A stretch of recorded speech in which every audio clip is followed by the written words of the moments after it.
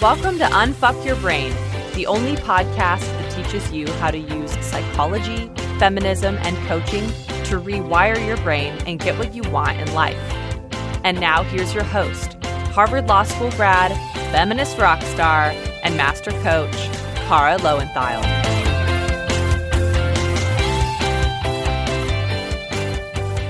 In this episode, I'm teaching about behaviors that we use to numb out and that can feel compulsive to us. I am not talking about compulsive behaviors in a clinical sense. If you have clinically compulsive behavioral problems that pose a danger to you or others, you should consult professional mental health treatment. Hello, my chickens. How are you all? I am feeling great. I just got back from a mastermind meeting in Dallas, and I'd never spent more than a day or two in Texas in my life until maybe 2 years ago. And then my teacher moved from Sacramento to Dallas. And so now I spend a few days every quarter in basically like an upscale strip mall or like a planned community, I guess is what you would call it, in Plano. And that's not a phrase I ever thought I would say in my life. And so much happened at this mastermind meeting. I'm really excited to share more of it with you as I start creating these visions. I have so many great ideas for the podcast. I have an amazing set of events that we're going to do inside the clutch, just so much good stuff. But I was laughing with some of my other mastermind members because, as I just kind of said, I never thought that I would be willingly going to like a fancy strip mall in Plano to hang out so often.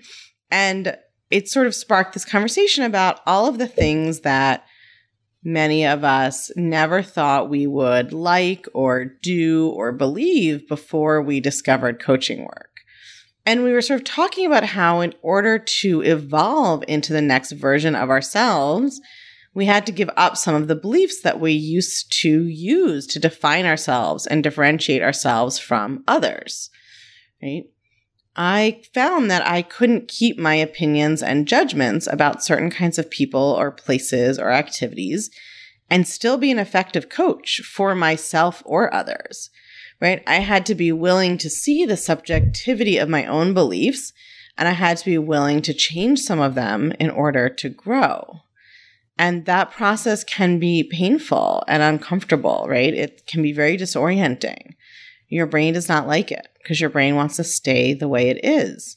And before coaching, I had a lot of negative opinions about various people and places and things.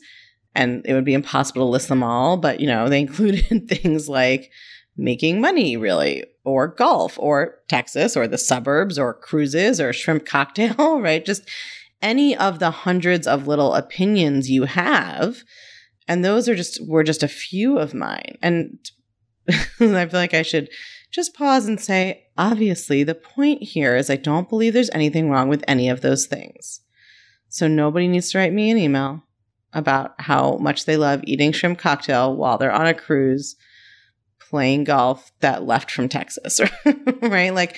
The whole point is there's nothing wrong with any of those things, but that all of us have thoughts about the things that we do like or don't like, and that when we're not managing our minds, we're very intense about those things. And we even use them kind of as an identity, right?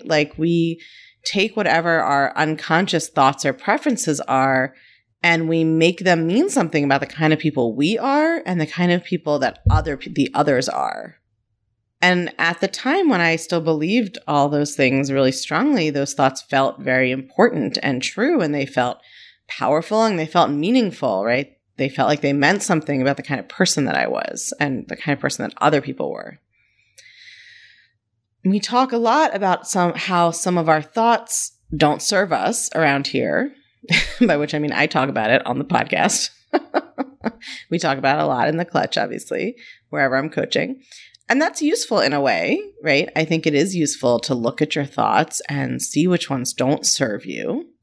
But it's also useful to see that any belief system we have that we're really invested in, or any action, any thought and behavior cycle we have that we are really invested in, we developed because it served us in some way, or it's still serving us even if we can also see how it's not.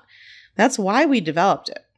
So for instance, what I can see now about my thoughts about golf and cruises and the suburbs and whatever is that those thoughts felt important to define me because I didn't love and accept myself, right? So in order to feel justified in just being me, I had to adopt these strenuous self-righteous opinions about rejecting everything that wasn't one of my preferences or something, a characteristic I had or a way I spend my time. It really didn't matter what the subject was, right? I just needed to define what was acceptable, trying to convince myself I was acceptable by rejecting what was different from me. But of course, I only wanted to do that because I didn't believe I was acceptable the way I was. So I had to reject other people in order to try to pretend that I was justified in my own opinions. And I see in my clients all the time that we're only preoccupied with being better than other people when we think other people are better than us. When we truly accept and love ourselves, we suddenly stop ranking others or even thinking that some people are better than others. So why am I telling you all this when the title of this episode is Numbing and Compulsive Behaviors? It's because I think it's super important when you start to work on compulsive or numbing behaviors that you practice seeing the ways in which those behaviors have actually served and helped you. There's so much judgment and shame around these kinds of behaviors, and we create that judgment and shame in our own minds, right? With our own thoughts. And I think they're particularly intense because these are often behaviors that we sort of often know that we're doing them compulsively or that we are kind of doing them against our own will or that we wish we didn't do them as much. And we feel powerless. We don't feel able to stop doing them. And that creates so much shame. And like any other area of thought work, we have to resolve the shame and self-judgment before we can do anything about the underlying pattern or behavior, right? So let me define what kind of behaviors I'm talking about here. I think that would probably be useful. Note to self. So when I talk about numbing behaviors or compulsive behaviors, I'm talking about any activity that you do to zone out or get away from your own thoughts and feelings. And usually these behaviors feel compulsive in the sense that you often want to stop doing them and feel like you can't. Now, I am not talking about compulsivity as a clinical diagnosis, right? That's not something that I would be qualified to diagnose, and especially not on a podcast. So we're not talking about it in a clinical sense. I just am using that word to mean the way it feels when you have a habit or behavior you want to stop, and yet you find that you are doing it almost despite yourself, right? Or quite consciously despite yourself. That's what feels compulsive about it, that you feel like you can't control it. You have the thought that you can't control it. So common activities we use to numb out that might feel compulsive include eating, drinking, shopping, so watching porn, watching TV, playing video games or games on our phones, biting our nails, picking our skin, pulling our hair, smoking, taking drugs, binging and purging, cutting, scrolling social media, right? And a million other things that we might do. It's also important to note that numbing out or compulsive behavior can include activities that society tells us are virtuous or for which you actually receive social approval, right? There are plenty of people in the world who are compulsively exercising, who are exercising to escape their feelings or try to manage them, and who freak out if they can't exercise, right? Same, you can be doing that by obsessing about fat grams or calories or toxins, right? Any kind of orthorexic focus. Orthorexic really literally means like becoming obsessed with health to the point that it's detrimental to you. That can be a way of numbing out, and that can be compulsive. Decluttering your house could be, right, numbing out and compulsive. It really isn't about the activity. It's anything you're doing to distract yourself from your own emotional experience. You're using that as a numbing activity, right? So obviously many of those activities that I just mentioned can be done in a way that is not about numbing yourself out or escaping your own experience, right? Maybe not all of them, but certainly some of them, right? Quite a few of those activities you might be able to enjoy if you're being mindful and present and it's not numbing, right? certainly eating or drinking or shopping or watching TV, right? Or watching porn or playing a game, even scrolling social media, right? That kind of thing. We have to do some of those things we have to do to stay alive, right? And all of them we could do mindfully and enjoy them. So the distinction is not about the literal behavior. I think it's about these three questions. Number one, why are you doing it? Number two, how do you feel while you're doing it and after doing it? And before, really, right? How do you feel in the moment before you do it? How do you feel while you do it? And how do you feel after you do it? Number three, do you feel anxious or agitated to think about not being able to do it? Now, I don't mean thinking about voluntarily giving it up, because probably you have a lot of fantasies about that. But I mean, if you really wanted to do it and someone else made it physically impossible for you, would you feel anxious or agitated? And we develop numbing behaviors because we don't know how to tolerate our uncomfortable thoughts and feelings. No one teaches us that feelings are harmless if we just allow and process them. And instead, we're taught explicitly and implicitly that feelings are dangerous and uncontrollable and should be repressed or not expressed. So I don't think it's a surprise that we turn to whatever substances or activities we can find to get a break from the intensity of feelings that we don't know how to manage. I mean, that's totally normal. So your answers to those questions would vary, but usually, number one, why are you doing it? You're doing it because you're trying to avoid some kind of emotional discomfort or seek a concentrated pleasure because you're not comfortable just being present in your own skin without distraction or without kind of overloading your brain with dopamine. And how you feel before and during and after, right? Again, it will vary quite a bit, but if you are numbing, often beforehand you feel agitated, like you need to numb out, right? And during, you may feel some relief, but also some conflicted feelings about it. And afterwards, usually don't feel great.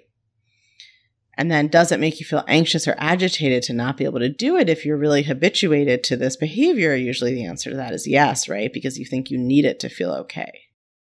So again, it's totally normal. Not in the sense that it has to be this way, but in the sense that most of us have some behaviors we use this way. And that it makes sense if you don't teach children when they're young how to process their emotions, right? And how to have any feeling and how to manage their minds. Almost all of us were not taught that growing up. Of course, we will find ways to try to cope with things that feel frightening or overwhelming for us, right? Which is our own emotions. The problem, right, is that there are quite a few consequences to numbing, especially if you are doing it a lot.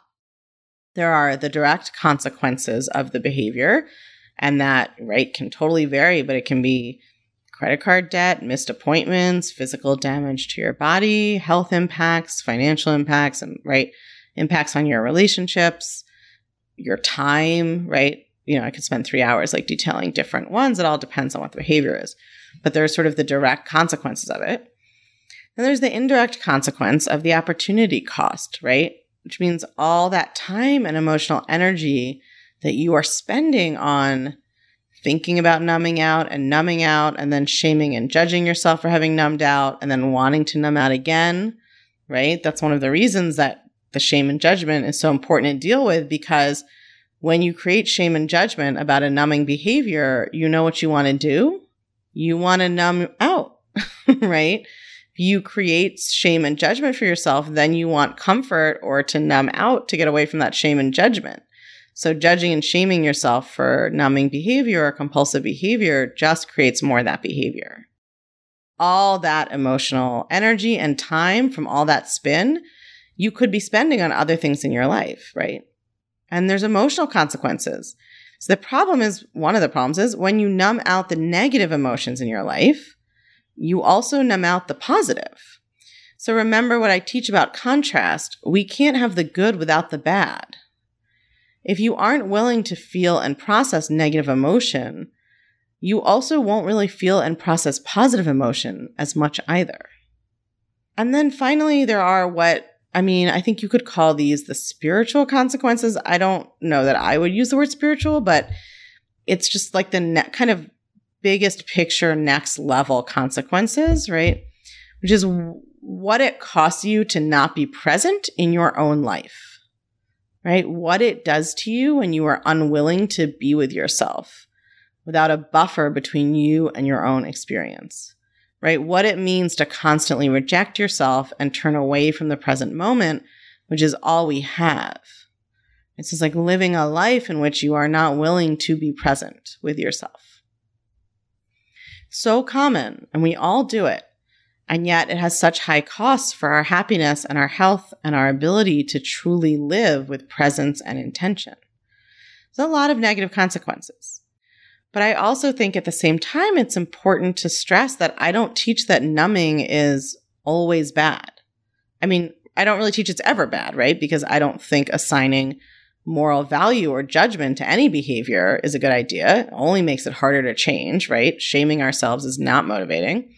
So I don't think numbing is good or bad, but I do think it's something to be aware of. And I think it has some benefits to us when we don't know how to manage our minds or have our feelings, but it also has a lot of consequences, right? It has a benefit and it has a lot of costs.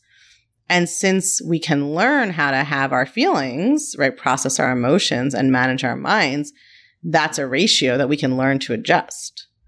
But I'm not being absolutist about this. I don't teach that the goal of life is to never, ever use a numbing, behavior. Like, I don't generally take ibuprofen because it's damaging to your stomach lining, and there's a lot of studies about what's not great about it for you. But occasionally, if something is very painful and I need to be able to focus on something else and there's something very pressing going on, I will take some, right? I know that it has some damaging consequences, but it's worth it to me in that moment. Similarly, you may not want to be using food or alcohol or social media or whatever else for comfort and to escape yourself every day of your life, but that doesn't mean you have to never use it that way, right? And that's where the compulsive element of the way that I teach this really comes in. Choosing to enjoy something intentionally, whether it's food or alcohol or shopping or porn or whatever, is very different from using it unconsciously, right? I talked about that above. But even choosing occasionally to go unconscious, but choosing that consciously is very different than doing it on autopilot all the time, right? Because you have made that choice and you're not lying to yourself about what you're doing. And you're not lying to yourself that it's out of your control. Especially as you are learning how to process emotions and sit with difficult feelings and change your thoughts, you are going to be experiencing a lot more negative emotion than you are used to. And you may occasionally choose to numb out a little bit. And that's okay. There's no right amount or ratio or proportion, okay? It's just a human thing that humans do, and that's something that we can decide to try to do less if we want. It's actually more than human, right? I was reading an article recently about how some wild horses will eat fermented grass just to get a little high, right? Or you're like, my cat likes catnip. It's not even just humans. There's a big difference, though, between making it conscious and doing it automatically and unconsciously and against your own will and telling yourself that you can't control it. If you choose to numb out because you don't want to have a feeling you're having, or you're bored and you don't want to take responsibility for your own, education or entertainment in life, or you don't want to be present in your own life or spend time with yourself, you're allowed to make that choice. Like, that's always up to you. But it still changes everything to know that it's a choice and to know why you're making it. When you make a choice on purpose, you are by definition not being compulsive. Active choice and control are the opposite of compulsion. Choice and comprehension are the two keys to dealing with numbing. I am not teaching you how to change these behaviors in this episode, and that's on purpose, okay? Because we have so much shame around them that we all immediately want to jump to changing them because we think that will solve the shame, which of course it won't. The shame is created by your thoughts. It's absolutely possible to change them. I've changed several numbing behaviors that used to be very frequent parts of my life, and I use thought work to do it. I'm going to teach you how to change them next week. but not yet. And don't turn off the podcast because there is something I want you to do this week. Okay. Those of you who are like, I just have to change this. I don't have any time to accept myself. Awareness and comprehension and compassion are so crucial for changing numbing behaviors. Okay. So I just want you to practice paying attention to yourself. Notice when you are engaging in a behavior that you wish you could stop. Notice when it feels like you're acting against your own will. Notice what kinds of behaviors in your life you always vow to change or stop, and then you can't. When you notice you're wanting to engage in a compulsive behavior, or sometimes you won't notice till it's over, you've already done it, you realize you just did it, go back to these 3 questions. Number 1, why am I doing this? What feeling am I trying to escape, and what thought is causing that feeling? Number 2, how do I feel before, during, and after I do it? Number 3, is it stressful to think about not having the option to do this? And why is that? Don't try to change anything yet. Just pay attention to yourself and notice. I really suggest writing down what you notice because that is how you will really get access to the thoughts. When it comes to a numbing habit that feels compulsive, there's a habit loop formed so that you do it pretty unconsciously, usually. We have to bring it into conscious awareness to learn more about it. And writing down what's going on is the best way to do that. Don't judge yourself. Don't shame yourself, okay? Just get curious. This habit is serving you somehow, so find out how. Figure out what it's doing for you, okay? Either way, I want you to spend this week bringing attention and awareness to those behaviors, right? Curiosity and compassion. And next week, I'll teach you how to start changing them if and when you want. If you're in the clutch, you'll have a workbook to help you keep track of this, to help you keep track of the behavior you're trying to change and these 3 questions and learning what that behavior is doing for you and when you're doing it and what it feels like. And if you are not in the clutch, but you struggle with compulsive behaviors or numbing, now is really a great time to join so that I can walk you through this process step by step. And because this week and next week's episodes go together, if you join anytime between when this episode comes out and August 7th, it's 2019, if you're listening to this in the future, join by August 7th, 2019, you'll get both workbooks for both episodes, okay? So you can join now, anytime to August 7th, and you will get both workbooks for both episodes. It's just www.unfuckyourbrain.com/theclutch. And if you don't or can't join us and you just want to keep track of it yourself, just do it on any sheet of paper. But like I said, make sure you write it down, okay? Don't try to do it in your head because we have to bring awareness to it. Awareness truly is the secret sauce to life, my friends. It makes everything possible. All right, I love you all, and I will talk to you next week. If you're loving what you're learning in the podcast, you have got to come check out The Clutch. The Clutch is the podcast community for all things Unfuck Your Brain. It's where you can get individual help applying the concepts to your own life. It's where you can learn new coaching tools not shared on the podcast that will blow your mind even more. And it's where you can hang out and connect over all things thought work with other podcast chickens just like you and me. It's my favorite place on earth, and it will change your life. I guarantee it. Come join us at www.unfuckyourbrain.com/theclutch. That's unfuckyourbrain.com/theclutch. I can't wait to see you there.